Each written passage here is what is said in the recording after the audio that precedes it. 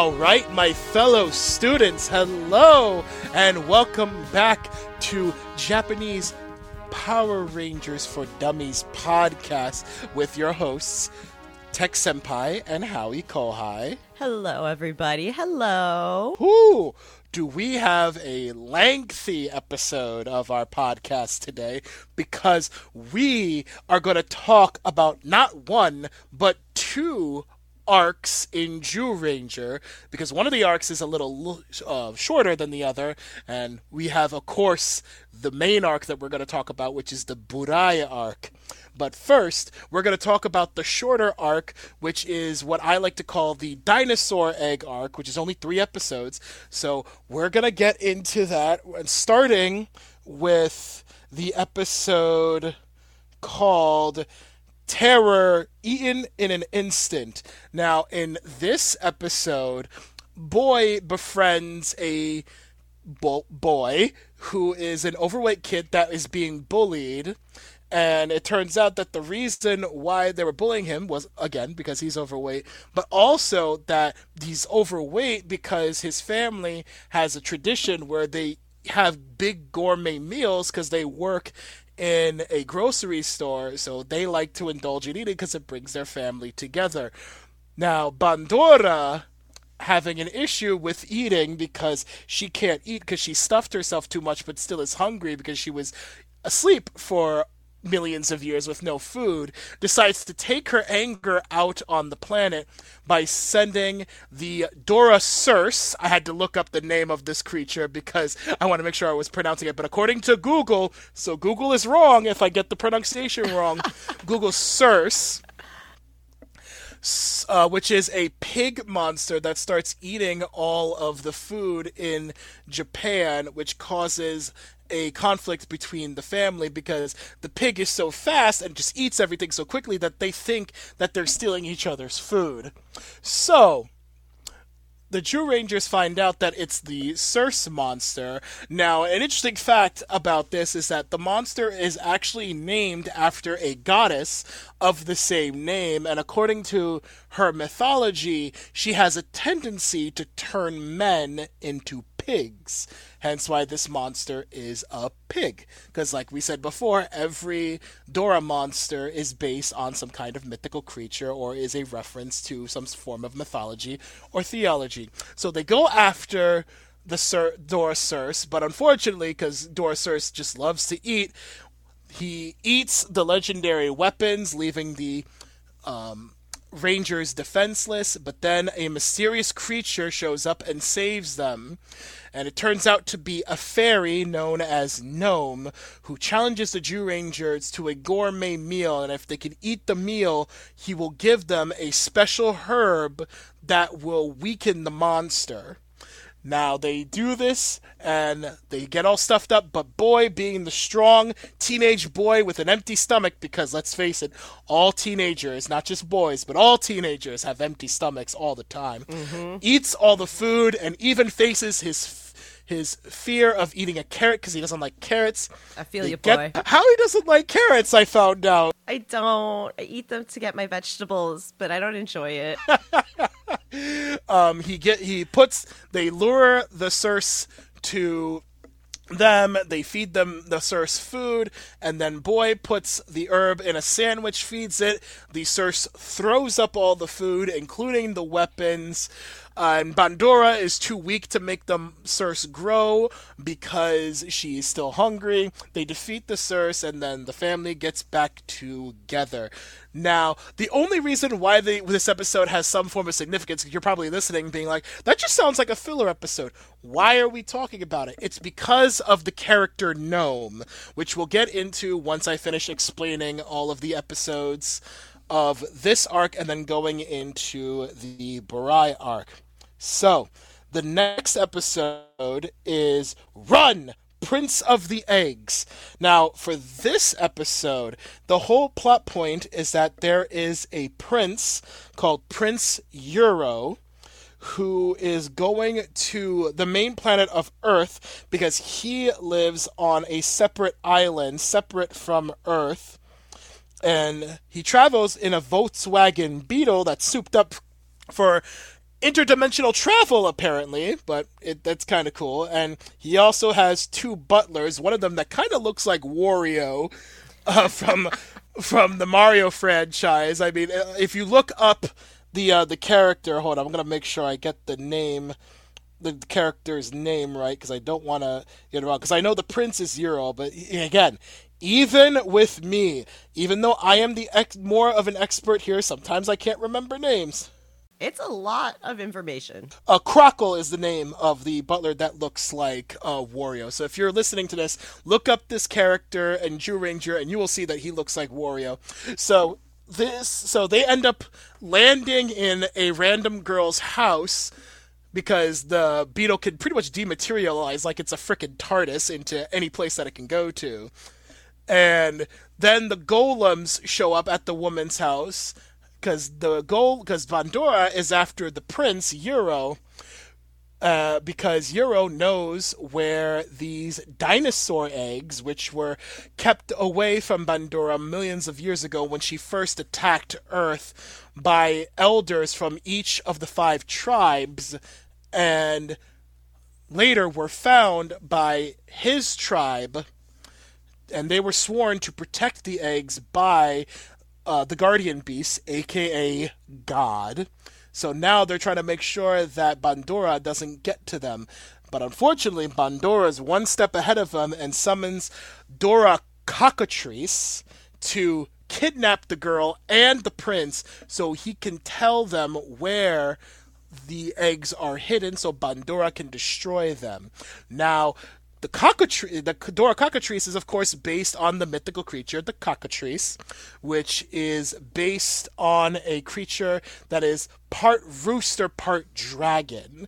Now, it's interesting because the cockatrice is mentioned in not just mythology, but in theology. There's actually mentions of a cockatrice in both the Bible and the Torah, which makes it interesting. And based on the original translations of some of these stories, it is actually believed that a cockatrice was the original creature that tempted Eve to give the apple to Adam, because of the way it's translated. Because even though most people associate it with a snake, a lot of interpretations of what this creature looked like leads to a cockatrice, which is kind of fascinating.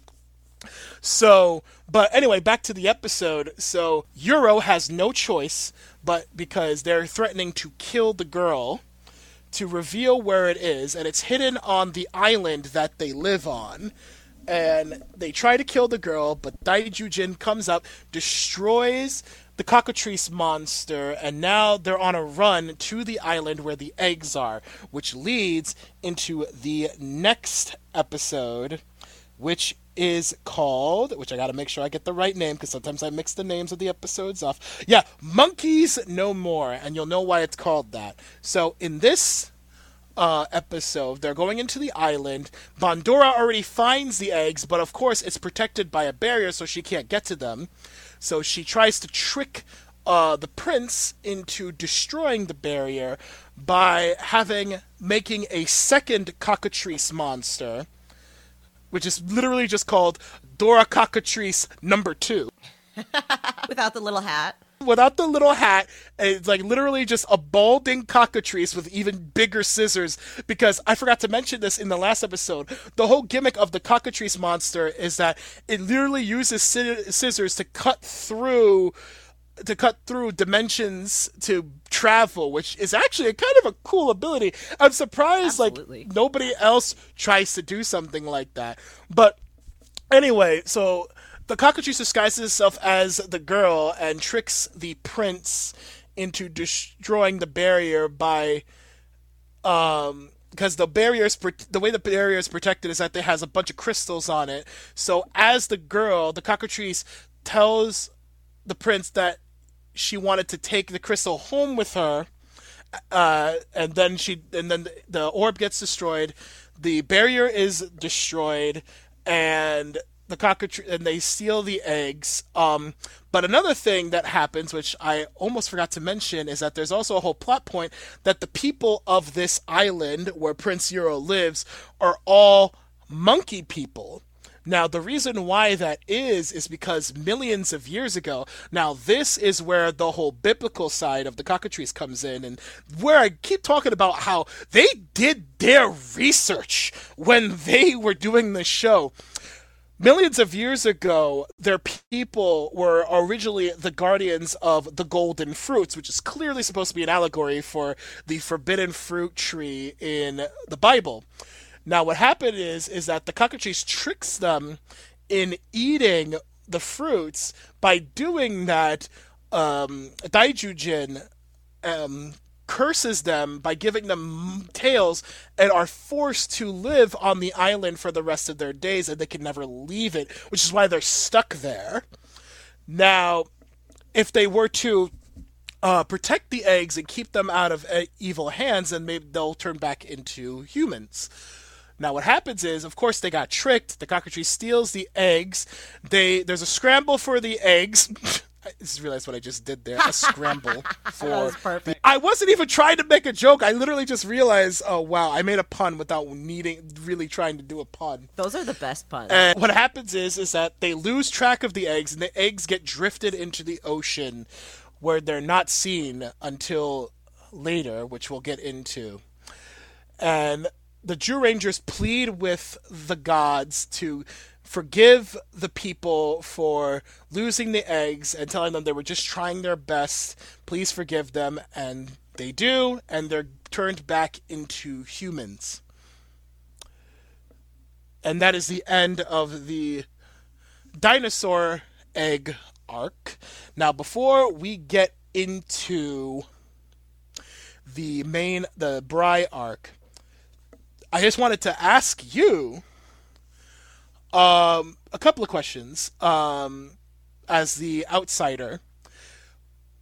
Who was your favorite monster in this arc? Was it the cockatrice monster, or was it Circe? That is a tough one, to be honest. I mean, so I liked the costume of Circe. I thought it was so fun, and I just like the practical effects in this show in general. But yeah, I'd say the Circe is probably my favorite. He was also like this special kind of silly. The cockatrice was a little silly in its own way, but I don't know, just something about the Circe. I was like, You're a pretty silly monster, and like all you care about is food, and I can relate. Maybe that's why I liked him. I was like, damn, all these meals that you're having, like they all look so delicious. Can I have some, please? Yeah, no, it's true. In that episode too, it's not just the Dora Circe that's having all these meals. It's that family that shows up that just literally having like meals upon meals, which I want them to cook honestly, at my house. If there's one thing that is definitely universal, doesn't matter where you live, a good meal does bring families together. Yeah, it brings all sorts of people together. So that was kind of cool that even in the beginning, like Boy was just having dinner with, or a meal with that family. And they were, it was really sweet because they were like, hey, you helped my son. Like, let me repay you. And food is such a wonderful, thing that brings people together. Yeah, no. Okay, so you like the Circe. I can see that, because I like the Circe, too. I mean, there is something about the cockatrice that's just so, like, fascinating that they came up with this idea that the cockatrice literally takes like scissors and then like literally can cut through dimensions, and that's how it like travels between like dimensions. That's like kind of cool, and it makes me wonder like how come nobody has tried to like, I mean, maybe I'm wrong. I don't read enough books, but maybe it's a book thing where like somebody has the ability to like rip through dimensions just by using scissors. I haven't seen that anywhere, and I think that's brilliant. And I like when Cockatrice 2 has those, like, big shears. Like, he upgrades with, with the version 2.0. It's like, no hat. I'm a little bit, like, beefier. Here's my big-ass shears. Like, those scissors were child's play. So, I will also ask, because now we're getting more into the lore of the show. How are you liking the lore, especially everything going on with the dinosaur eggs and finding out more about the different types of people that lived millions of years ago? Like, how are you liking how the lore is being expanded in the show? I'm really enjoying it. Like I was pretty excited about the dinosaur eggs, and they kept showing like little previews of what it would look like if the eggs got to hatch. And I mean, I love those little baby dinosaurs. Were so cute. But, you know, I'm excited to see where it goes with these eggs, because I'm like, okay, this was obviously an important part of, you know, the overall story and plot. And, you know, they take a little bit of a break from it. And I'm like, tell me what's going on with the eggs. I want to know what's going on with the eggs. So I do like how they've ramped it up a little bit, added some more sort of like mystery, or, you know, setting up for things that are going to be important and happen later on in the series. So yeah, it was a great hook. Yeah. See, that's the thing I really, because like I said before in the first episode, Zyuranger is surprisingly divisive in terms of whether people like it or not, which, again, always fascinated me because the lore of the show is actually pretty good. Like, I can definitely see, like, you know, expanding on the lore in, like, books. Yeah. And stuff like that, if, like, the original writers wanted to do something like that. Because it's funny because, like, this show in Japan did well, but, you know, it's not like considered one of the best in Japan. But whoever was writing the show really wanted to create, like, this really extensive lore. Kudos to whoever was the writer. I know. I would love if the writers, like, wrote a book on their process, you know? I mean, it would be awesome to see, like, books on the lore, but, like, the process of how thoughtful they were in, like, okay, all of these monsters are from mythology. And, like, yeah, the theology that you see becomes more apparent. And, you know, I don't know if I know I definitely wouldn't have caught all the theology bits, since I never, you know, I didn't grow up in a religious household with the Bible being a big part of the family. So a lot of this stuff is really kind of fascinating to me on this theology level. And it really shows how much thought the creators put into this. And, you know, I'm learning even more about Greek mythology too. And, you know, it's kind of like I thought I was getting just a Power Rangers education, but no, I'm getting a bigger education than that through this. Yeah. Okay. So, with that being said, since we're talking about lore, let's dive right into the Burai Arc, because this is 6 episodes that we have to talk about. And unlike what we did last time, like we talk about each episode individually, since the arc has so much to talk about, I'd rather just go through each episode and then let's just have a huge discussion. So we're going to start with episode 17, The Sixth Hero, which in this episode, Bandora is trying to find a new way to go after the Zyurangers and make her wish come true, which we'll discover what that is later on, where she uses a spell to pretty much have Satan show her something that will defeat the Zyurangers, and they get an image of a boy who finds a mysterious green key in his house, and the day is June 19th, which has major significance. The boy goes out with the key, but then all of a sudden he gets chased by a guy in a forklift, which turns out to be Gnome from the episode with the Circe. And it turns out that it's his grandkid, and he's chasing him, making sure that he doesn't use the key for whatever reason. The Zyurangers get involved, and the kid, you know, since he's also a fairy, starts jumping really high to get away from everybody. But then the Zyurangers catch up to him, and they find out that he's trying to release a warrior named Burai, who lived in the forest that him and Gnome lived in, and was somebody that he somewhat became friends with almost over time. And he wants to release him since he can only be released on that day, June 19th, which was the same day that he was sealed away. So he can only be released on the day that he was sealed away, because when he found out that the Zyurangers went to sleep, he also went to sleep, and we'll get into why that is in a minute. So Gnome also teams up with Barza because they're trying to stop this kid from releasing Burai, and it's left to mystery why that is, because they all they know is that Burai was this wonderful person that this kid knew, but now they're hearing that he shouldn't be released, and it's confusing them.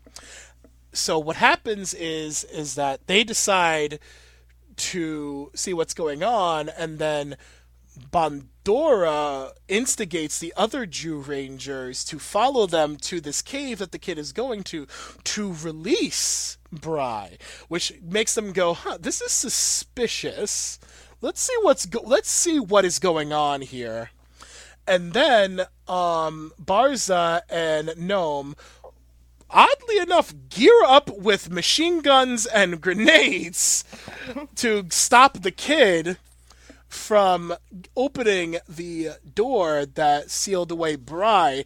They do give... It's funny because a lot of people meme this moment because, like, it's kind of hilariously odd that these two grown adults are shooting at a kid with weapons. They do explain in...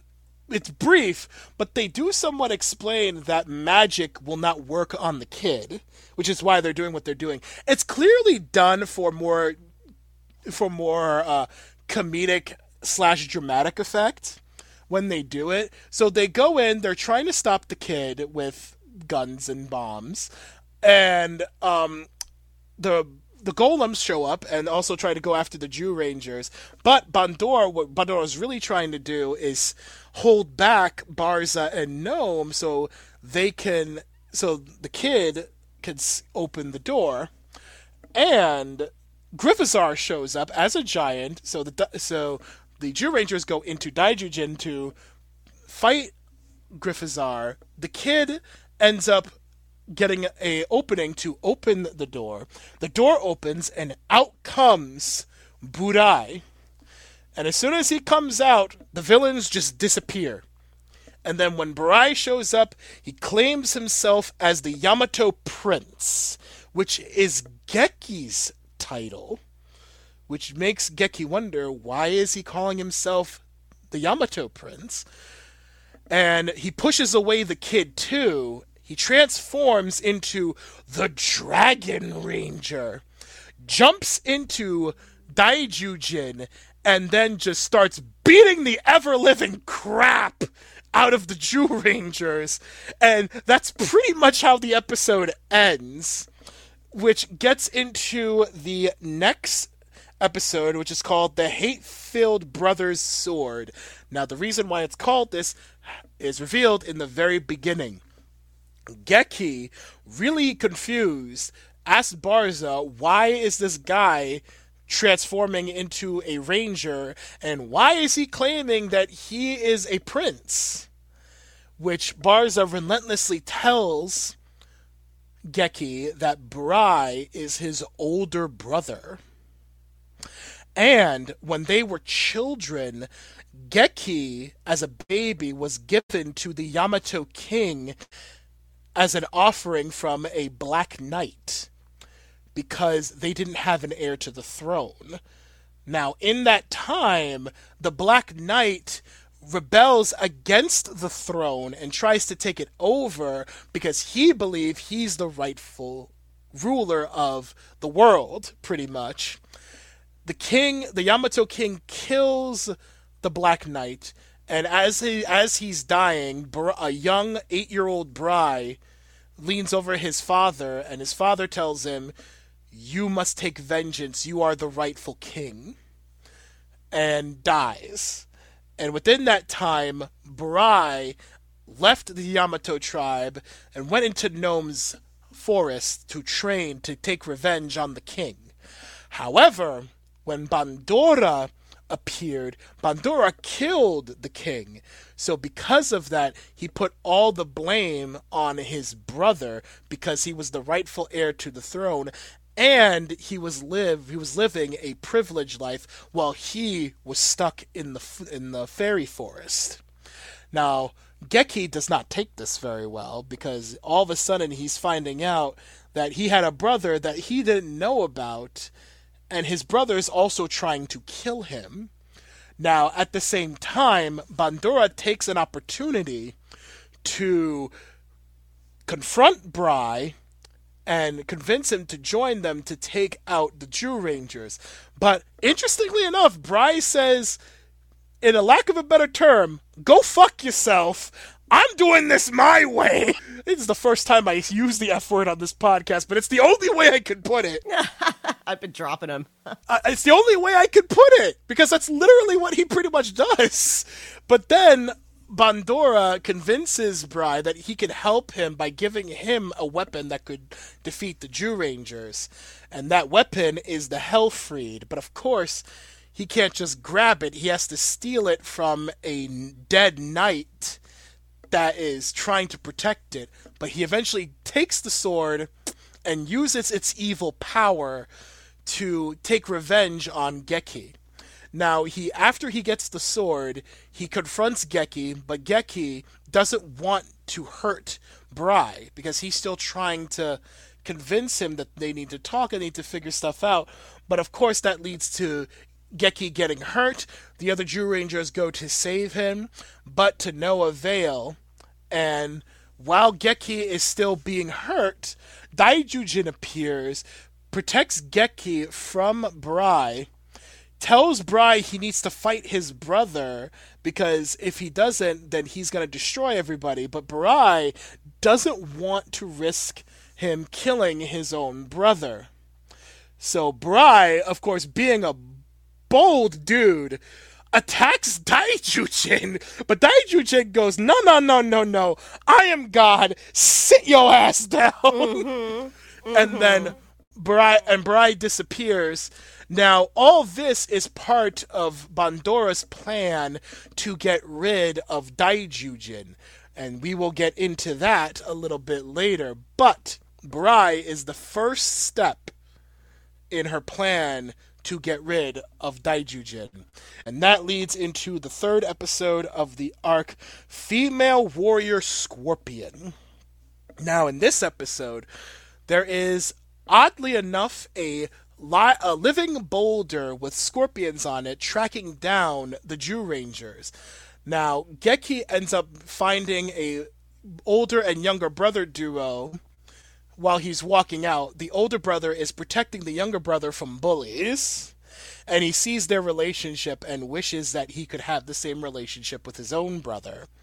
And then he overhears that they found eggs in a chest, and they realize it's the dinosaur eggs. So they talk to them and tell them where the eggs are, but of course that boulder is sneaking in on them. And once they find the eggs, the boulder starts attacking them. But then, all of a sudden, it transforms into a very beautiful scorpion lady named Lammy. And not only is she a wonderful looking woman, but she is a married woman. Who is she married to, you may ask? Griffizar. That's right, Griffizar and Lammy are a married couple. With matching armor, which is so cute. With matching armor. Yes, they have armor that's very similar to each other. So, within that time, Griffizar helps her out. They take out the Zyurangers and they steal the eggs from the brothers, taking the older brother. The little brother gets hurt in the process and ends up in the hospital. So Bandora decides she's going to take this opportunity to persuade the Zyurangers to pretty much do an exchange of the dinosaur eggs for the older brother. And of course, we got a little bit of a dynamic with Lammy and Griffizar, where they're being all cutesy. And Burai, while helping them out, you can clearly tell in every episode he's kind of just like, man, just wait. I'm gonna take my opportunity to take over this world once this shit is all over with. So later in the episode, they try to do the exchange, but the Zyurangers, of course, interestingly, are the sneaky ones and actually try to steal the eggs back, but unfortunately, it's to no avail because Burai shows up, and also, for more context, the little brother is in the hospital, and Geki decides that he's going to help him out by giving him his medallion from his dino buckler, which will help him heal because it has healing powers. But because he did that, he can't transform, because without the metal, he can't transform. Now, in the battle, he confronts Burai, and again, doesn't want to hurt Burai, but this leads to them losing the eggs, and now Bandora has Burai, Lammy, and now the dinosaur eggs. 3 things that she said she needed to defeat Daijujin, which is now going into the next episode, episode 20, Daijujin's Last Day. Now, in this episode, she claims that Daijujin will fall on a few days. Now, the Zyurangers are trying to figure out what she means by that, because they know she's planning something. So they're trying to do some research, but while they are, Griffizar attacks the city. But before we get into that, we also need to talk about that Bandora gives Griffizar the gift to be able to talk as a reward for a successful mission. So this is the first time we actually get to hear Griffizar speaking. However, Lammy gets upset with him because the first thing that comes out of his mouth when he could talk is, women do not belong in the battlefield. They don't fight. They need to stay at home and do laundry and do dishes and all that, old school, not very nice thing to say. Yeah, if you're in a hetero or hetero passing relationship, you don't say that to your wife. You never say that. Nah. To you. That's like rule number 1. I don't know why. First of all, I don't care who you are. If you couldn't talk, and the first thing that comes out of your mouth is saying women don't deserve to fight, you better hope that woman stays with you, because she's gunning to leave your ass. That's a good way to get a divorce started. Yeah, but anyway, pretty much when he says that, Bandora puts Griffizar in his place, because she's like, I am a woman. What the hell are you trying to say? Right? And I'm your boss. I'd be more scared of her. Yeah, I'm not messing with a woman that's literally working with Satan. Yeah, exactly. But anyway, Griffizar attacks the city. The Zyurangers go in. They don't summon their guardian beasts because they're worried about what Bandora has planned for Daijujin. So Lammy then shows up as well, and they keep trying to egg them on to summon the guardian beast, but to no avail. So Bandora decides to have Griffizar take a bus full of kindergarten children to a quarry. And what she does is that she threatens to knock the bus over the cliff that will also land on the dinosaur eggs if they don't, and she warns them that if she doesn't summon them, she's going to kill the kids and the dinosaur eggs if they don't give in to her commands. But right before the Zyurangers decide that it's too much and they need to do it, Barza finds out why she's so determined. It's because on the day that this is all happening is a total eclipse. And Daijujin is powered by both solar and nature energy. So because of the solar eclipse, Daijujin's going to be much weaker than normal. And also, kudos to whoever was writing the show actually being scientifically accurate and saying that the solar eclipse takes 8 minutes, which is accurate. Yeah, I was very happy. And you know what? If I'm that was a confirmation by me.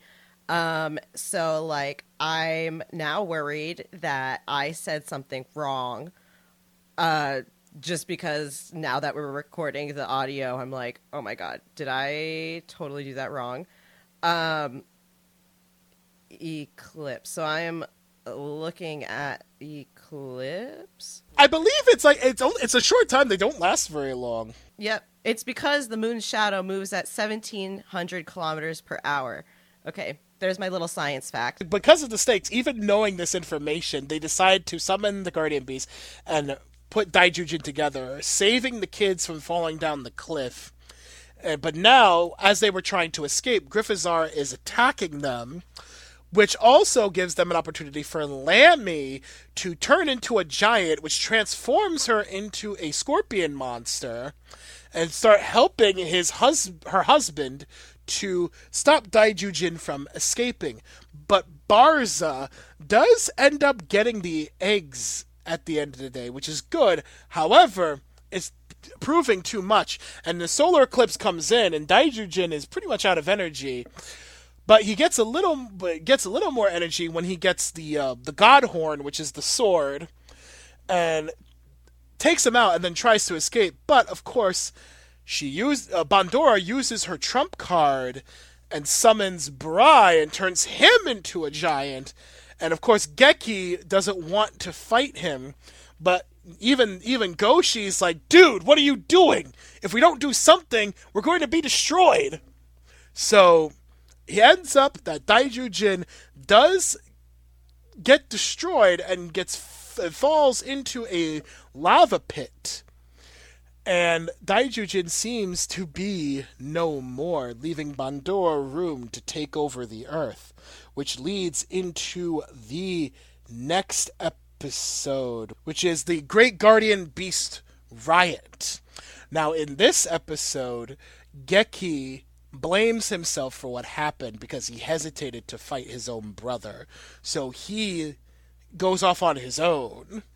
Now, in this time, Bandora and everybody else in her group starts celebrating with some drinks and food. But of course, Burai, being impatient, decides this is his time to strike and decides to try to go after Bandora. But of course, Bandora, being a witch of Satan, goes, you can't do that, and knocks him off the palace back to Earth. And now he's left without Bandora's help. But a mysterious ghostly figure appears and takes Burai into a room, stating that he only has about 30 hours to live. But if he stays in this room, it expands his life. But every single time he goes into the real world, he loses more time on his life. Now, we will definitely get into that once we get into the reasoning behind that, because unfortunately they don't tell us yet. Now, the ghost also gives Burai the Jusoken, which is a dagger-like weapon, which also can be used as a flute to play music. Why, do you ask? Well, once he plays a magical tune, it summons a guardian beast known as Dragon Caesar, which is a dragon mech, and he uses that mech to wreak havoc on the planet. Now, once he does that, the Zyurangers do come back together. Geki, who is still on his own, is saving a couple of people because they show some damage. Like, kids are getting hurt, adults are getting hurt. Like, they don't mess around on how bad, like, people get hurt in the show. Yeah. After this happens, Geki decides that he can no longer hesitate, and he should no longer allow his feelings for his brother get in the way of doing the right thing, and decides to confront his brother. But at the same time, Bandora sees that he has Dragon Caesar and is like, wait, why does he have that? What? The griffons aren't letting me get him! Mm-hmm. So there's a whole conflict between both Bandora and the Zyurangers against Burai. And now we're leading into the final episode of the arc, which is called Combined Gorujin. Now in this episode, we're back to the conflict between Bandora and the Zyurangers. Barza is trying to plead with the Guardian Beasts to come back and help the Zyurangers in this time of crisis, because unfortunately Dragon Caesar is left to pretty much just trash the entire planet at this point because they don't have Daijujin. But after Barza keeps pleading and pleading, the Guardian Beasts rise back up from the magma and are resurrected. Now, you're probably wondering, well, why did they resurrect? Because, like I said earlier, it's powered by solar energy and nature energy. What did Daijujin fall in? Magma. That is nature. So because of that, it healed Daijujin after a couple of days, and it came back to life. Also, I should make a mental note, the energy that they consider, that they call the energy that's from solar energy and nature energy, is called Gaiatron, is what they call it in Zyuranger. So it does have a name. So anyway, once the Guardian Beasts are summoned back, Bandora decides to retreat because she's just like, oh crap, now all 6 of the Guardian Beasts are here. We need to retreat. But of course, Burai, being the wise butt that he is, decides that he's going to just go after the Guardian Beast with Dragon Caesar. And why not? I mean, Dragon Caesar was whipping Lammy and Griffizar's ass like it was no tomorrow. So, of course, he has the confidence to do that. But, of course, the Tyrannosaurus decides, I'm just going to go in. We're not going to summon Daijujin. I'm just going to come in and kick this guy's ass myself. But then Geki also decides to finally confront his brother in a final epic battle, which sees them both fighting in civilian outfits and in ranger outfits. And I'm not gonna lie, it's actually one of my favorite fights in the entire show. The fight between Geki and Burai, because that fight is just, whoever were the stunt people on that episode did a hell of a job on that fight. That fight is so freaking good. I love it. And at the end, of course, Geki triumphs, defeating his brother. And the Tyrannosaurus also defeats Dragon Caesar. And then Daijujin is summoned to pretty much beat the ever-living shit out of Caesar a little bit more. Then Daijujin tells Geki to finish off his brother. Geki also doesn't do it because he says even though he's done some bad things, he's still my brother. Burai tries to attack him from behind, but then Geki tells him, if you truly hate me that much, then just kill me if it's going to quell your anger. Which kind of flutters Burai's heart. Burai then asks for forgiveness, tells him, I was a fool, I blamed you for everything, and I shouldn't have done that. And because he forgives his brother, the Hellfried sword gets destroyed because all of the hatred in his heart is gone. And now the brothers are reunited as good, healthy, brotherly love. And now there's 6 Zyurangers, and plus they get a new mech combination between Dragon Caesar, Jew Mammoth, Triceratops, and Saber Tiger, which forms Goryujin, which is pretty much Dragon Caesar's warrior mode. And because of that, they're now together. But Burai wasted a lot of time on Earth. So now he only has about 24 hours until he dies, which ends the Burai arc. Now I hope you guys are still there after hearing all that, because I know that was so much shit. There was a lot to talk about. This is a very story-heavy arc. Like, very story-heavy. A lot of twists and turns, a lot of, like, drama and crazy writing. So, before we get into nitty-gritty stuff, let's talk about Burai. What did you think of Burai? So, the overall, like, you know, from beginning to end arc of Burai, his overall arc, from when he's first introduced to the very end, I mean, I like it. It was something that it was like, oh, my heart feels good at the end, you know. When you find out that Burai and Geki are brothers, you know, I really felt for the characters, and I was like, oh, I really want this to work out. Like, Geki's a good dude. Seems like Burai's just pissed off. Like, maybe he can, you know, come to the side of love instead of the side of Satan. And so, yeah, I also liked how Burai was, you know, not really into being with Pandora and, like, her crew. He was just like, okay, like, this is I'm just doing what I gotta do.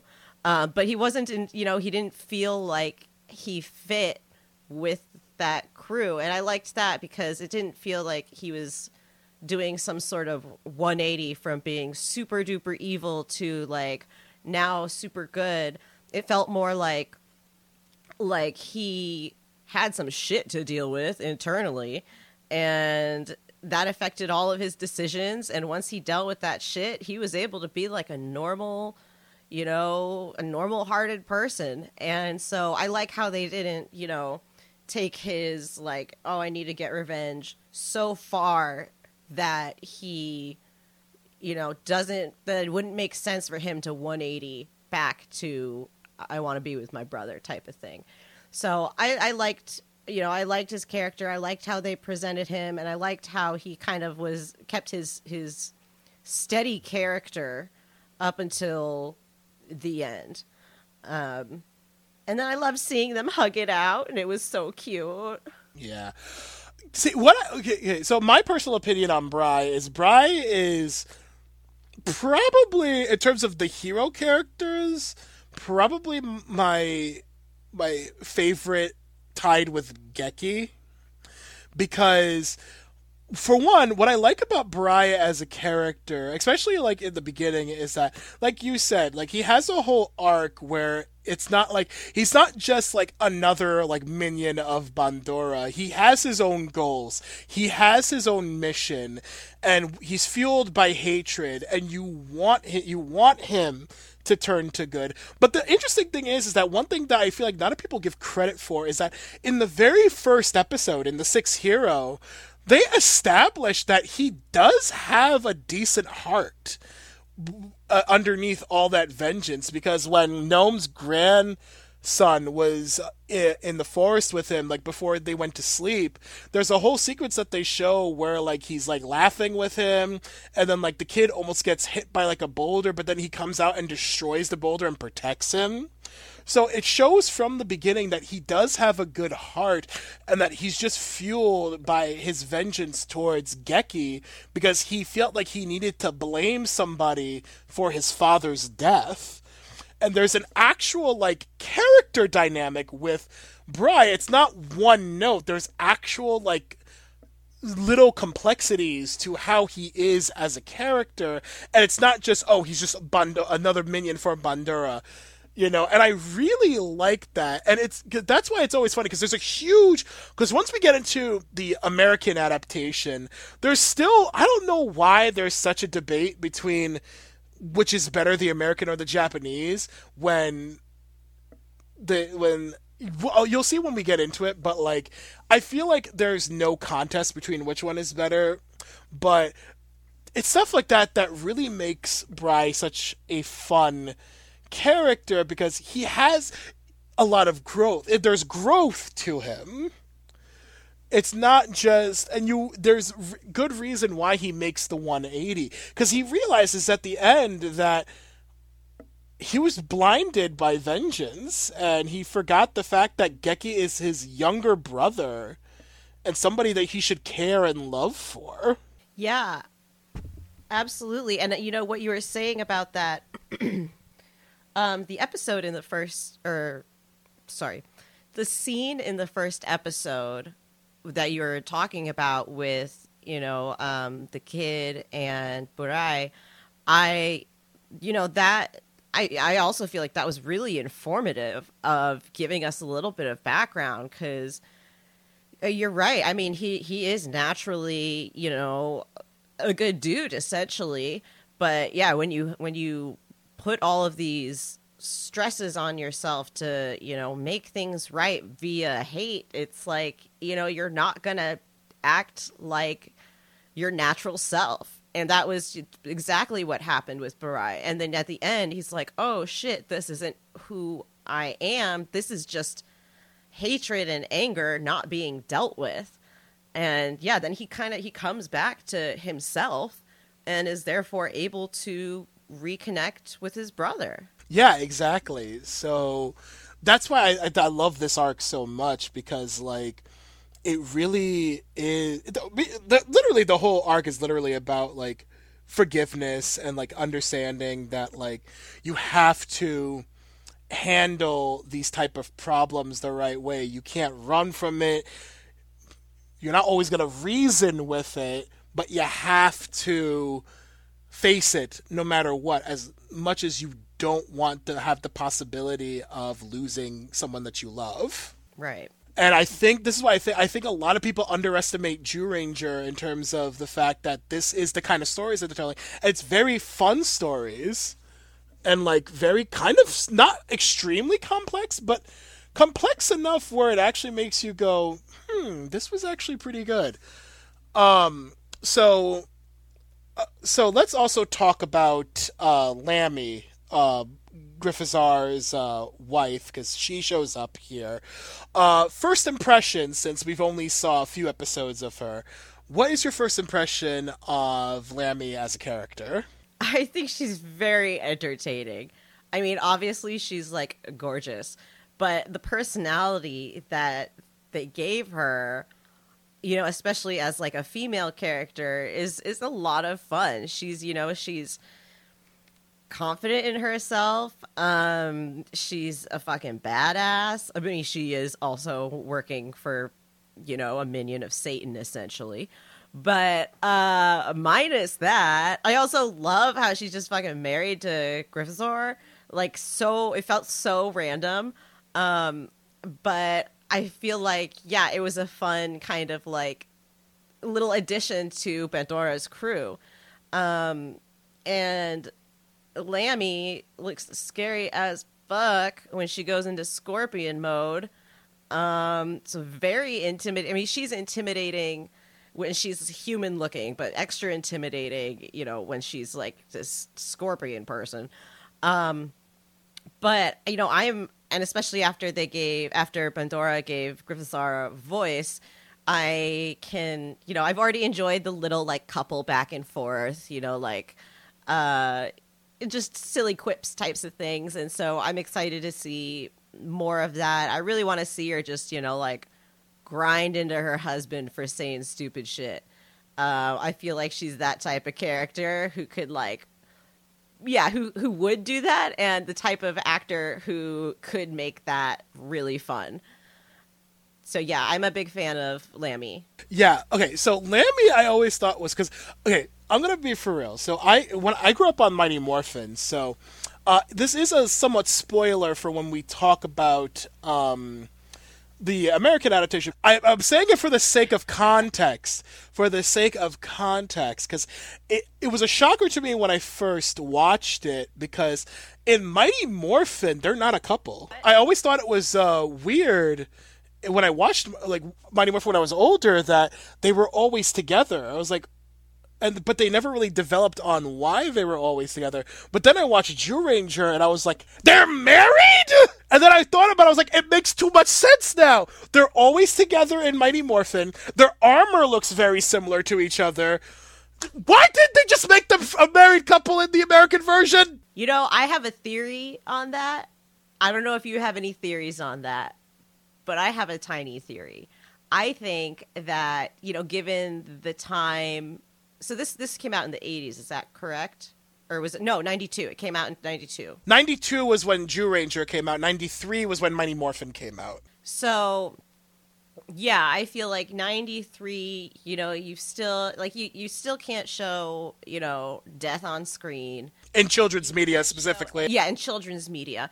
Anything that you would essentially consider a sin, right? In the view of Christianity, since the States is so, you know, there's so much foundation of the States related to Christianity. So I was like, is it like not okay? Like, because she looks like a woman and he looks like a beast? Is there some like, ooh, bestiality? That's what that means. And we can't let the children know that, you know, like we can't educate about sins. So that's my little theory is, you know, the sensitivity to like anything that could be considered a sin is, you know, they're like, let's just not.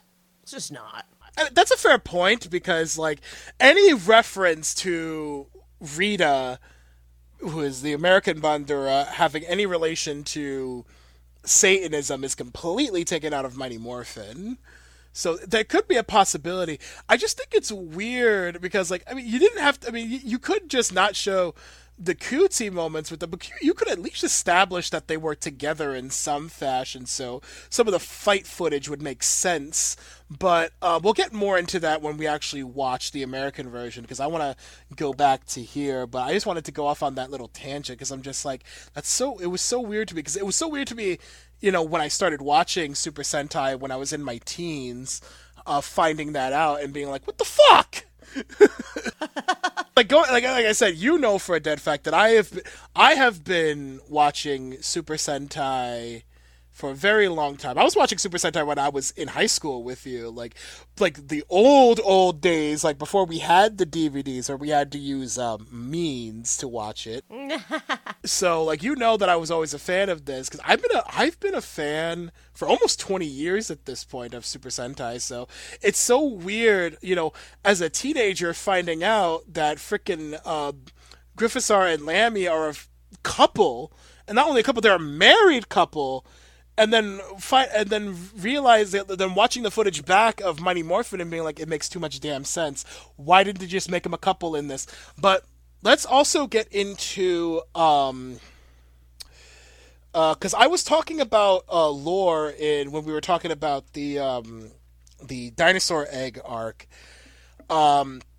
This was a very lore heavy arc, the Burai arc. What did you think of how they are really expanding the lore of this story? And do you feel like it's easy to follow, or do you think it takes some time? I'm mainly asking this question because I do feel like there's some people who watch this and they have a hard time keeping up with the story. Well, it's me watching this is definitely a different experience me watching this with you is definitely a different experience than if I were to watch this myself. You know, you've been really good about like pointing things out, being like, hey, remember this thing. And so, you know, for those little things, I'm not sure if I would have picked up on every single thing. But I feel like kind of the overall story of like what, you know, the eggs are important, and, you know, who's this new ranger coming in? Who's this new Bandura crew person coming in? Like, I feel like the kind of the bigger points of the story were pretty easy to follow, and I was really enjoying seeing all the elements put together. And then, a little surprise of like Gryffindor having a wife. It was like, oh, okay.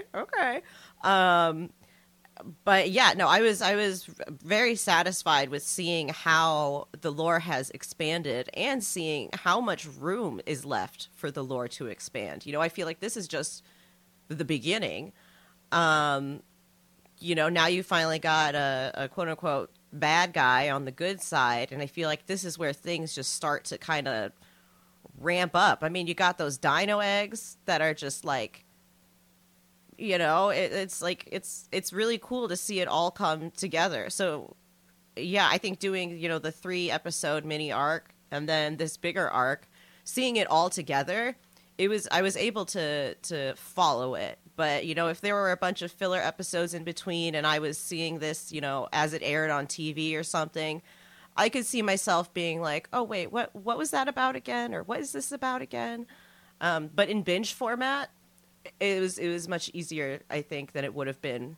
Yeah, that's why I did it the way I did it with you, because we are skipping some filler episodes for context for people who are watching, but it's only because for this show in particular, a lot of the meat and bones of the story is in certain episodes, and the filler episodes are just filler.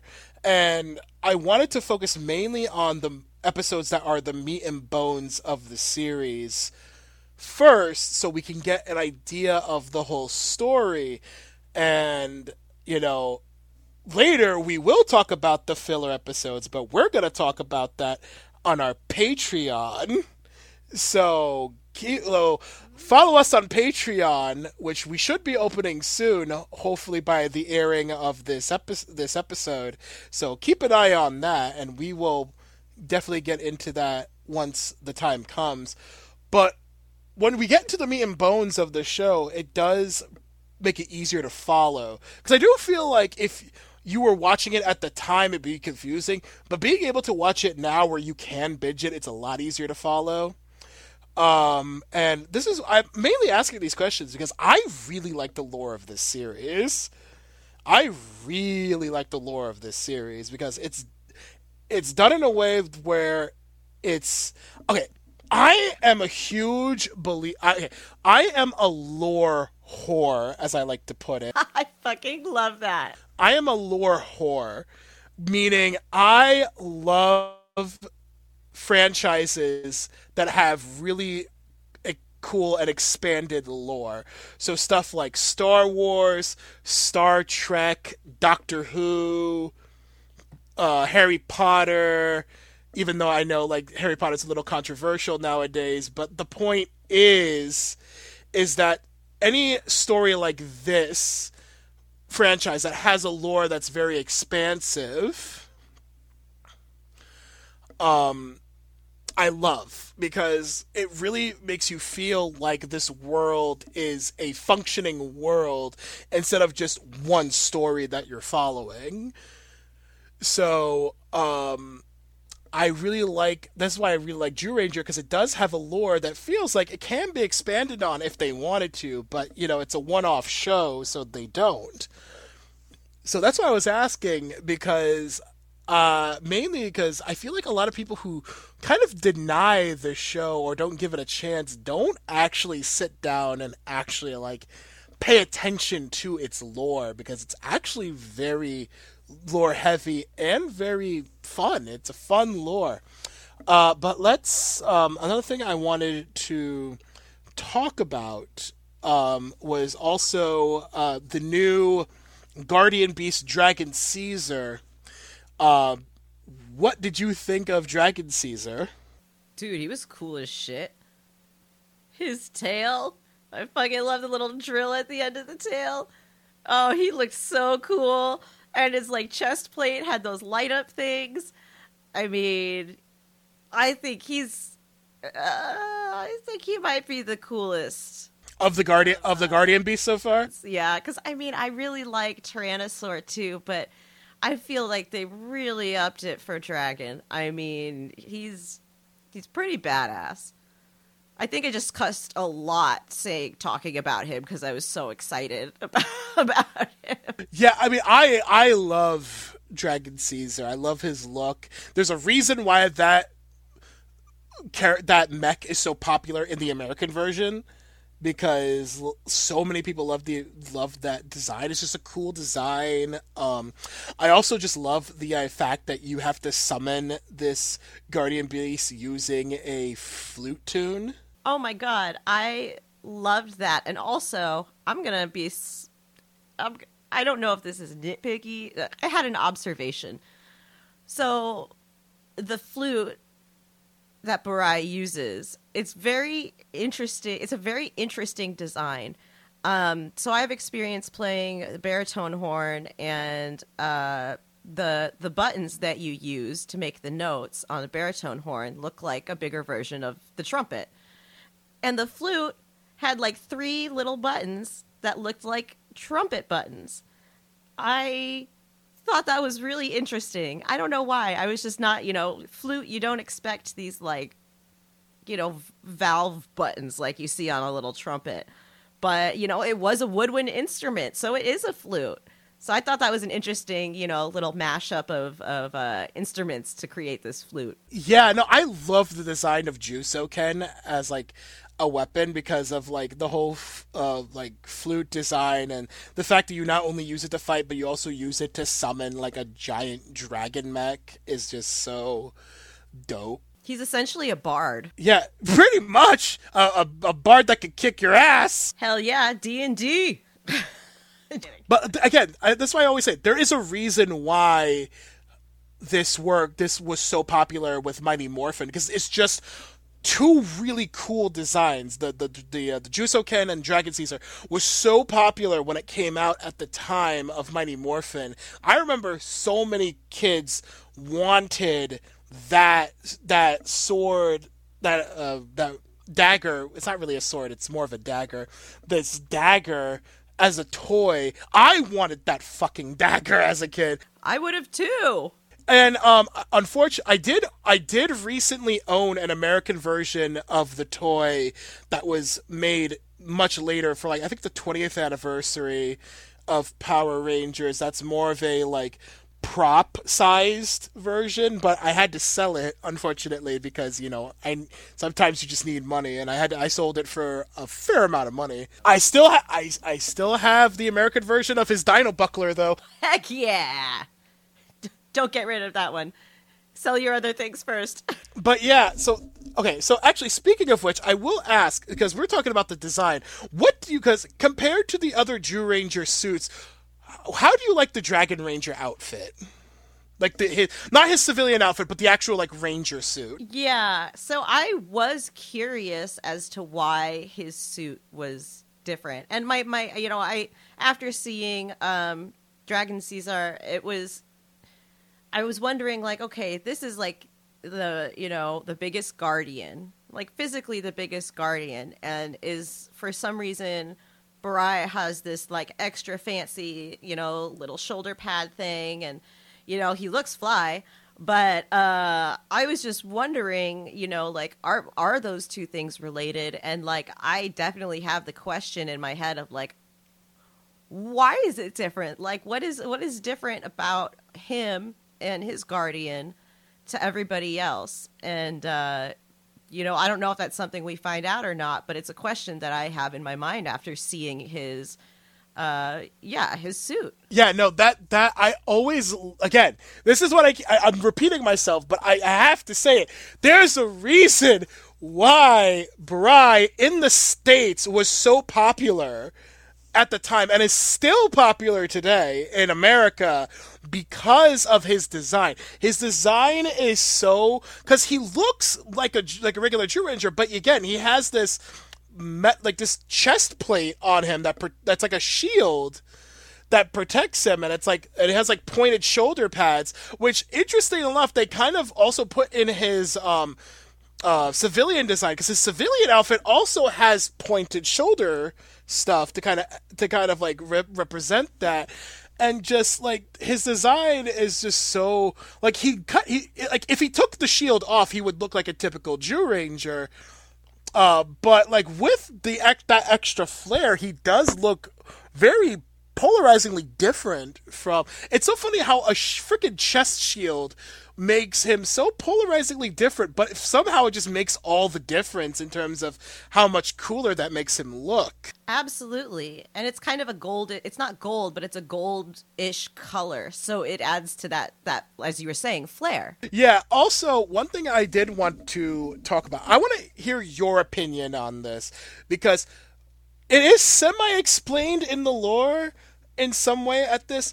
I always viewed the Hellfried, which is a sword that Bandora gave Burai which was an evil sword. I always viewed Hellfried as a representation of Burai's vengeful hatred. And when he finally let it go, it disappears.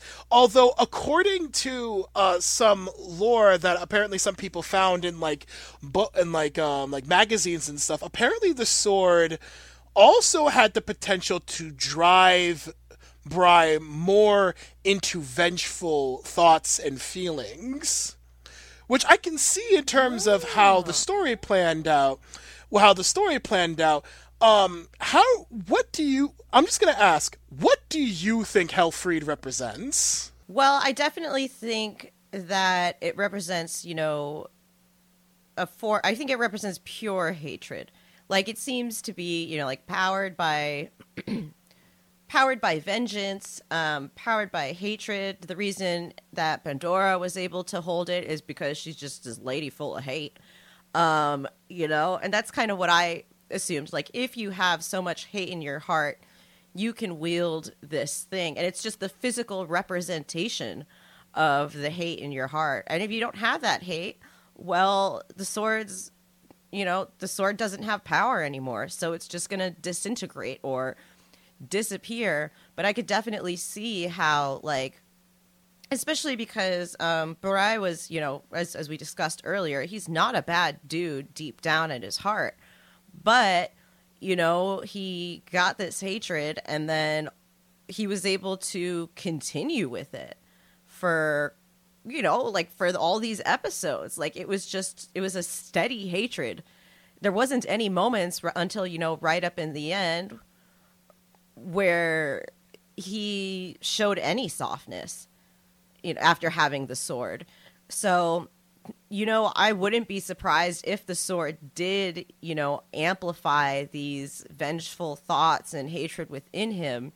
But that's also a big testament to him as, to his character, that at the end, the sword didn't win. The sword couldn't survive because he chose, to soften up and let go of his hate. Yeah, that's what I was wondering, because I always thought him getting the sword was so interesting, because I always viewed that the sword was a representation of his vengeance, because as soon as he stopped wanting revenge, the sword disappeared, and the sword kind of fuels his vengeful attitude as he's using it. So I always said that was the reputation, because according to some magazine stuff, it is fueling his revenge. But I always viewed it that way, even without looking into it. And it's so funny to me that people don't realize that it's non-verbal context without needing it. This is how good stories in movie and film media are done, and this is actually doing something pretty darn good. And it frustrates me when nobody gives it a chance, because nobody looks at the context of what's happening, and when you do, it makes the story more interesting. I have a little bit of a tangent question for you about the community. Do you think that because this show, is there a dubbed version of Zyuranger? That's Mighty Morphin Power Rangers. Okay, so it's just so there's no dub. It's a literal remake of the show for a different audience.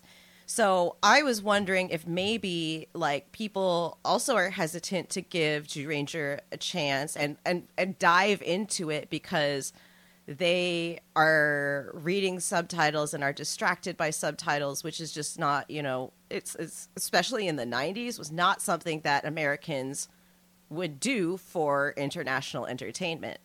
So I'm curious if a lot of people just avoided digging into it because they were just not used to having everything, fed to them in their native language. I think that's part of it. However, another part of it is to do with the tokusatsu fandom in general, because a lot of tokusatsu, especially around the time that Zyuranger was being made, was a lot more dark in terms of tone. And also, because remember, Zyuranger was trying to gear more towards a younger audience at the time, because in the late 80s there was a lot of strews of tokusatsus that had a much darker tone, which were doing well in terms of people liking the shows, but not doing well in terms of children liking the shows, therefore affecting toy sales. So I think that's why there's a lot of criticism towards shows like Zyuranger, because a lot of Western fans tend to criticize tokusatsus that didn't do well in Japan. And I feel like that's not a good criticism to have. I feel like your criticism should be based on what you think of the show, not what Japan thinks of the show. Yeah. And also, Zyuranger is a fantasy story, and I feel like a lot of people are very, especially in the West, are very, when they think of a fantasy story, they want a fantasy story that's easy to follow in some aspects, but still having like interesting backstory. And Zyuranger has a lot of lore in it that I feel like, to somebody who is not a lore whore like myself, really can't follow right away. And also, a lot of the silly tones of the show, I think, kind of ruins it for some people, especially like scenes where like Gnome and Barza are literally throwing grenades and using a machine gun to stop Gnome's grandson from unlocking Burai. Stuff like that, and like maybe some of like the special effects don't look convincing enough to them that it kind of like drops their suspension of disbelief. Yeah. But the thing about me personally, the reason why that kind of stuff doesn't bother me as much is because I have learned to face the facts that at the end of the day, a good chunk of these tokusatsus are made for a younger audience. So there is going to be silly stuff in it. That doesn't mean I can't excuse stuff that's dumb or stupid. But when something is silly, something's just going to be silly because they're trying to gear towards children. So I don't have to like it, but I have to learn that this wasn't made, the audience that it was made for wasn't for someone like me who's in their, like, going into their mid-30s. Yeah, it's not made for people with fully developed brains who are, like, in the serious world. Yeah, but like at the same time, I give Zyuranger credit because it has lore that children won't be able to follow right away, and when you follow it, it actually becomes more interesting. But because of all those factors, like the cheaper looking effects, the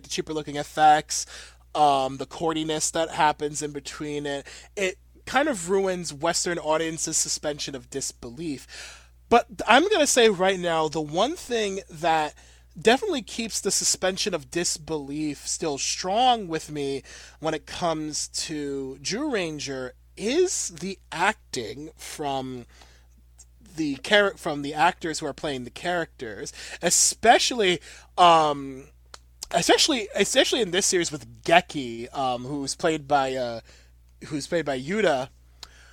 his acting during this entire arc is so good. Yeah, I really enjoyed his acting. And so like convincing. Like especially him, and also the actor who plays Bry.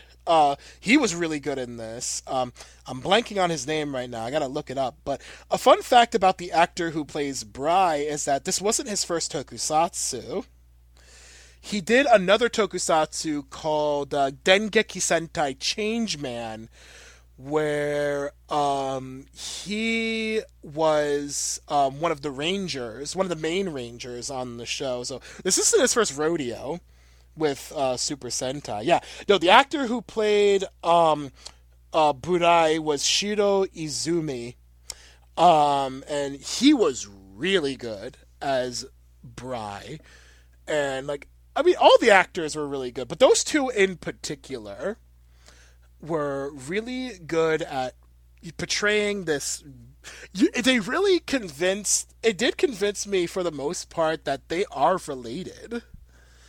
Like they convinced me that they're related, even though they're in real life they're not related whatsoever. But stuff like that really keeps my suspension of disbelief going, because I believe that these characters are going through all this. Yeah, I feel like the actors, most of them, I mean, I don't know how I feel about May. She seems a little bland. I don't think they gave her much of a personality, so I can't, I don't feel like I can fairly say if the actor playing May is like really good or not, because I don't think they gave her much to work with. But I do think that, yeah, a lot of the other actors, Geki, Boy, Dan, Barza, I think all of them are really good acting. And, I'm not huge when it comes to suspension of disbelief for myself, because I don't mind if there's a silly moment that makes me laugh and I'm like, oh yeah, this is a TV show.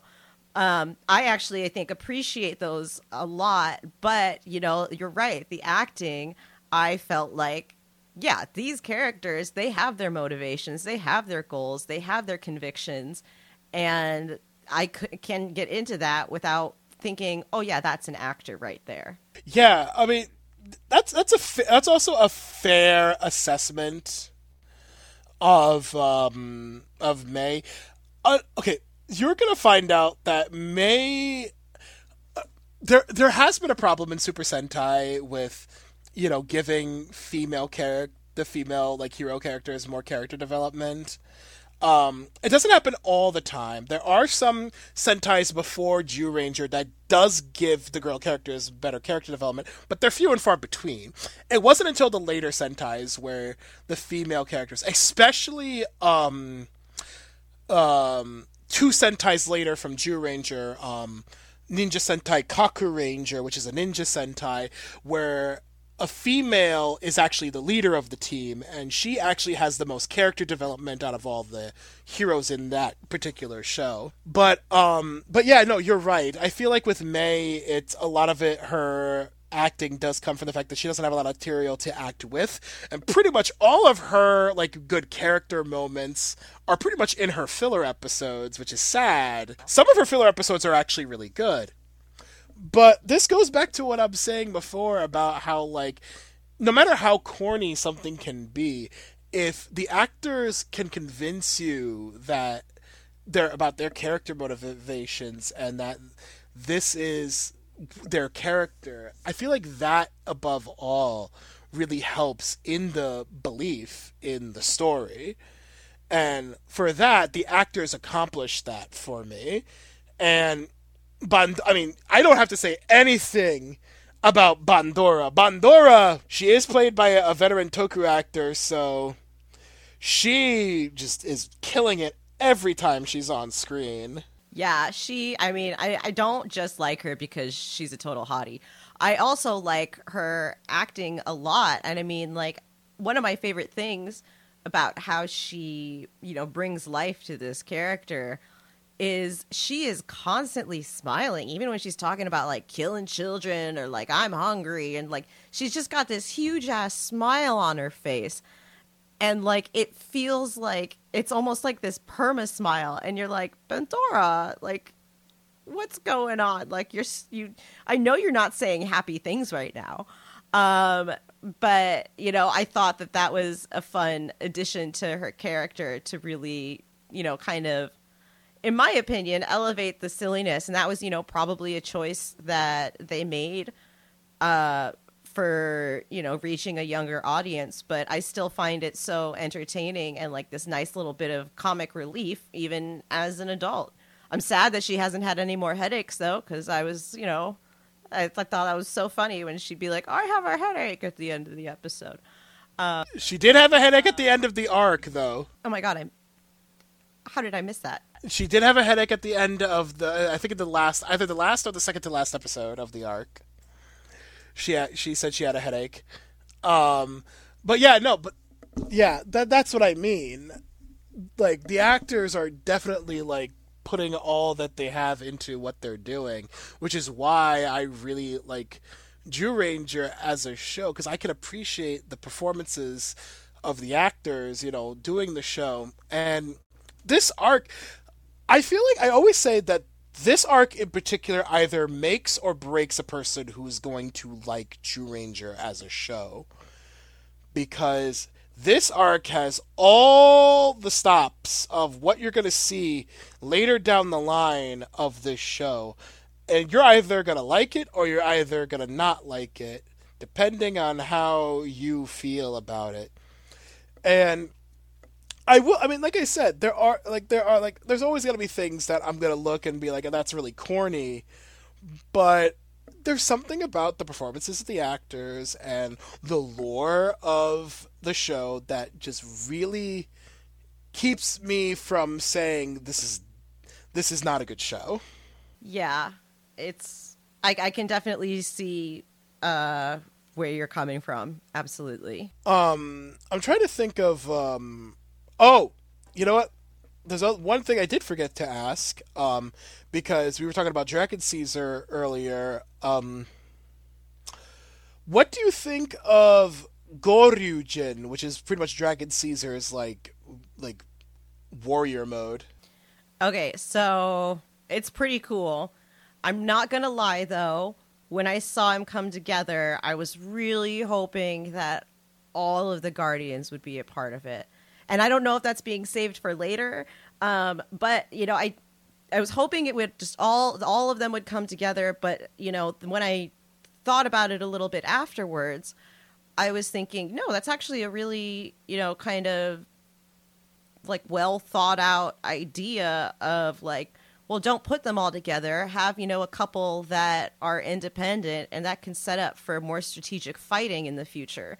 I thought that he looked really cool, though. I think it's probably just because Dragon Caesar is my favorite, and Dragon Caesar has the coolest elements. So, yeah, seeing him like mashed up with the other Guardians, making like an even bigger version, Zyuranger, or that's what it looks like to me. Seems like pretty freaking sweet. Yeah. I will say right now, don't get too far ahead of yourself without giving away too much. There is a combination of all the Guardian Beasts together, but that's later. You know, I'm not gonna lie. I totally was like, I wonder if Rebecca Sugar, who created Steven Universe, had any inspiration from, you know, Power Rangers, and seeing like, oh, here are these like individual entities, and when they come together, they create a bigger, like, multi-powered entity. And so, just because I love Steven Universe and children's cartoons, that's kind of where my brain went when I saw, you know, and they get their own names and all that stuff. Yeah, I mean, I would not be surprised whatsoever if that's the case. I feel like, particularly with Steven Universe, there's a lot of inspiration from ideas like this of like robots or people combining together to form a greater being.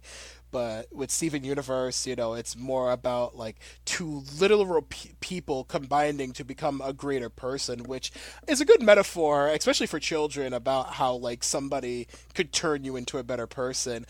But not going too far off onto a tangent. I will. Okay, so I'm gonna ask this question right now too. So now that we have Burai on the team, you're probably not going to have an answer for this. I don't care. It's okay if you don't. But since now we have Burai on the team, who is your favorite Zyuranger? Well, not gonna lie, I was a little sad that Dan wasn't in. He didn't have a bigger role because he was my favorite before. But I think I really liked the mini arc with Boy and seeing how big his heart was, how sweet he was. But I can definitely see Burai kind of moving up the ranks based on, how they take his character in the future. Like, I, like the kind of conflict, troubled past and, getting back to his good self. Like, I really like that kind of starting arc. And I feel like I'm very curious to see how the team dynamic is, like what role he fills in the team. And so right now, I'd say Boy is number one. Dan is probably number two. And Geki. And then Mei and Goshi are just kind of like at the bottom. Wait. Then where's Burai in that? Oh, I don't know yet. I feel like I've only seen the side of him that's filled with hatred, and that's the most that I've seen of him. And I think until I see him within, the group of the Rangers, interacting with the Rangers, seeing more of his personality, like if it goes the right way, I could see him moving up to the top. But if it doesn't go the right way, maybe he goes to the middle or the bottom. Well, we'll definitely see once we go into the next arc, which is what I like to call the Die Satan arc. Ooh. Which is yes. In the next arc, we will be finally seeing this show's representation of Satan. That is going to be very interesting. I find interpretations of Satan very fascinating because they're always a little bit different, a little bit the same. So we're going to get into that. We definitely talked a lot. I'm trying to think if there's anything else that I'm missing real quick before we go into final thoughts. Wait, I got a question for you. Yeah, what's up? Now that Burai's here, who is your favorite Ranger? I feel like that's unfair for me to say because I have seen the show before, but I will tell you this. I will say this. In terms of my favorite Ranger, if I had to base it purely on how I like a Ranger character, it would be Geki. Geki is just... Okay, mind you, I'm not the biggest fan of the Red Hero in both Power Rangers or Super Sentai. I feel like the Red Ranger is always the most basic written character in any of these shows, because they go for the Boy Scout kind of like Superman type personality a lot of the time. And while I don't hate Superman, I feel like Superman is at his weakest as a character when you write him like the typical American boy character instead of actually like digging into Superman's like backstory a bit more, like they did in like Smallville, where they went into his teenage years and you actually got to like know him more as a person instead of as a symbol. So that's why I'm not the biggest fan of leader characters in most media, but there's something about Geki as a leader that I really like, because while he's not just a leader because they say he's the leader. He feels like he's part of the team and that he's guiding the team to be stronger. But then when you have this arc where he's suffering and he doesn't know what to do against his brother Burai, who's trying to kill them, it makes the team dynamic worse. So I like that they actually like do that a lot more with Geki. And Yuta, the guy who plays Geki, is just so good at portraying this character that I can't help but love the character that much. I agree. Like Geki as his leader role as, an actual person character. Like I'm like you. I'm not a huge fan of leaders in most media. They're kind of one note. But Geki seems like an actual person, and that's really refreshing, and it makes me like him a lot too. Yeah, so that answers your question. Although I'm not gonna lie, if I had to pick a favorite all-around character, it's actually a tie. It's a tie between two characters. It's a tie between Burai and Bandora. Now, I can't go into why I love Bandora because it gives away so many spoilers. When they actually go into her backstory,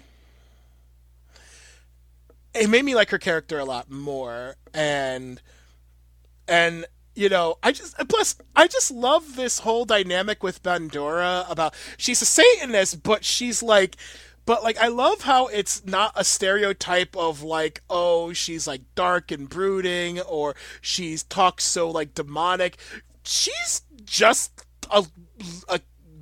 she's like a little girl in like a 50-year-old's body. Yeah, she's pretty chaotic, huh? So that's what makes her fun as a character. And Burai, for obvious reasons, I feel, besides Geki, I feel like, and Bandora, Burai has probably the most character development out of all the characters for obvious reasons. And I just like the way they portray him as a character. And plus, there is this whole fun dynamic that we'll get into more later where, there's this whole thing where he can't leave this room that he has to stay in or else he'll die. So now there's this dynamic where like every single time he leaves this room, he's an inch closer to death. And when they get into why that's a thing, that's what makes it more interesting. And really digs more deeper into his whole, like, how his thirst for vengeance really backfired on him, which that's all I'm going to say about, like, why he has, like, less time to live, because I don't want to give away too much. But yeah, it's really a fight between those three characters for who's my favorite.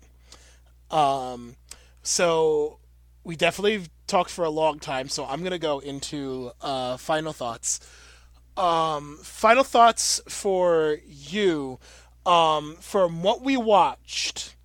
From the Daijujin arc, the Dinosaur Egg arc, and the Burai arc. Because we're not even halfway through the show, technically. We're entering the halfway point of the show. But I want to ask you, after everything you saw, and we're pretty much at the halfway point of at least the story stuff, what do you think of Zyuranger? I am really liking the story. I feel like there's so many elements that I like about it, and I think, with you picking out these specific arcs, I am getting the best of the series. And I think with the best of the series, these arcs seem like they're getting more and more intricate, and there's so much space for it to grow. And so I am pretty excited to see what happens with these characters. I'm really curious about what's going to happen with Burai. I mean, I feel like the Burai arc really is the one that kind of roped me in, to the point where I'm like, but what's going to happen? But I need to know what's going to... I'm probably going to think about it like all week, honestly. That's how TV works for me. Yeah, for context, for the audience, we're recording this episode literally 2 days before I go on my honeymoon. Howie is actually going to be going away with her husband around the same time as well, so there might be a gap between episode releases. So that's why we're getting into it. Although there's something I should ask more often, and I don't ask it enough. Is there something you don't like about Zyuranger?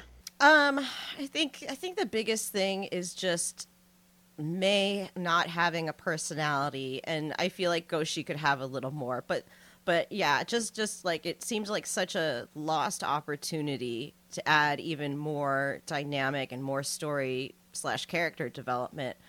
And that could come later, but I would have really liked to see her as more than just the Arrow girl.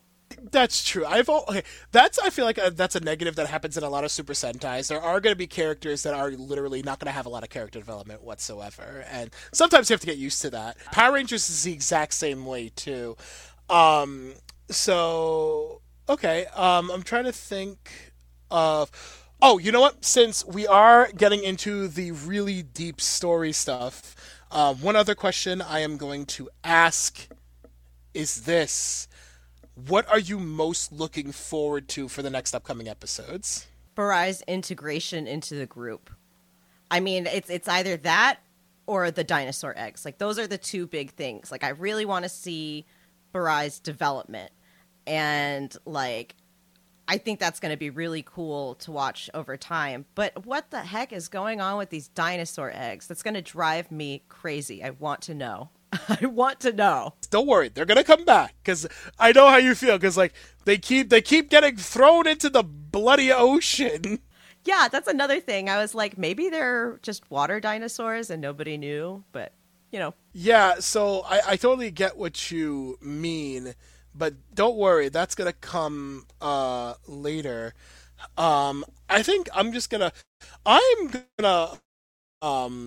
put in a little food for thought for everybody listening before we sign off for today and end this class session is what do you think keeps people's suspension of disbelief alive when it comes to media in general, whether it's a book, whether it's a movie, whether it's a TV show? What do you think is what keeps you from your suspension of disbelief from being broken? And was there any franchise that destroyed your suspension of disbelief and you couldn't get into it? So that's just some food for thought for next time. I'm just saying that as a general question for our audience. Although I will ask, I'll ask you. Do you want to answer the question for yourself? Well, I might not be the best person to ask because even when my, suspension of disbelief is broken, I will still watch things and just like accept the fact that maybe the delivery of this wasn't great, but like the overall story, I'm curious about what happens next. I'm actually watching a show right now where that's the case. I'm like, I don't believe these people for 1 second, but this is an interesting story. I want to know what happens.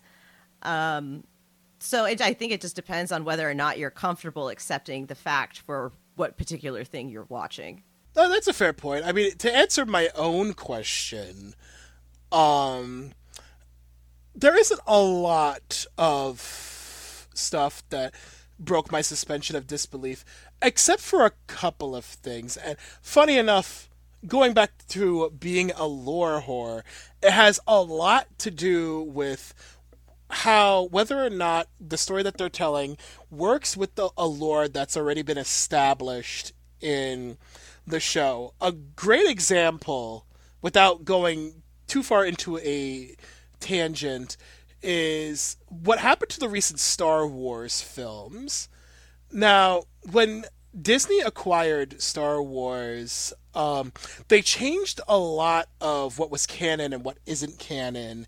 And that did suspend my suspension of disbelief when it came to the movies coming out later, like episodes 7, 8, and 9, because there were some things where I was just like, this doesn't make any sense considering what happened in other Star Wars stuff. Like Luke, Han, and Leia never show up together in episode 7, which bothers me to this day, and I feel like that wouldn't happen. I feel like they would see each other and that Luke wouldn't literally cut himself off from everybody. I think he would have at least had given his location to Leia because he's her sister, and she's also at this point a Force user, so I feel like that doesn't make any sense.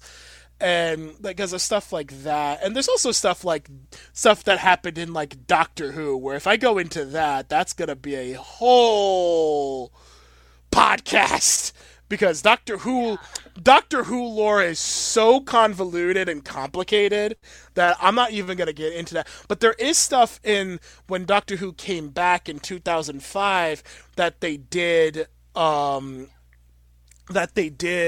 where there were some things that just didn't make sense in terms of what was already established in the classic Who series from the 60s onto the 80s, where I was like, that doesn't make any sense, or that just doesn't feel like something that this character would do, or something like that.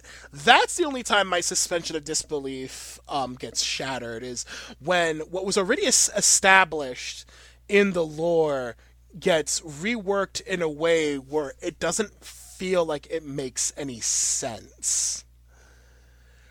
So that's the only thing that destroys my suspension of disbelief. Well, with that being said, and this being a very long episode, this is probably going to be one of our longer episodes in terms of just talking about a specific arc, because once we get into shows where we're talking about an entire series, those are going to be much longer. So, for next time, for episode 4, when that comes out, because again, there might be a release gap because we're both going on vacation, we are going to get into the American version of the Burai Arc, which is known in the Mighty Morphin fandom as the Green with Evil Arc.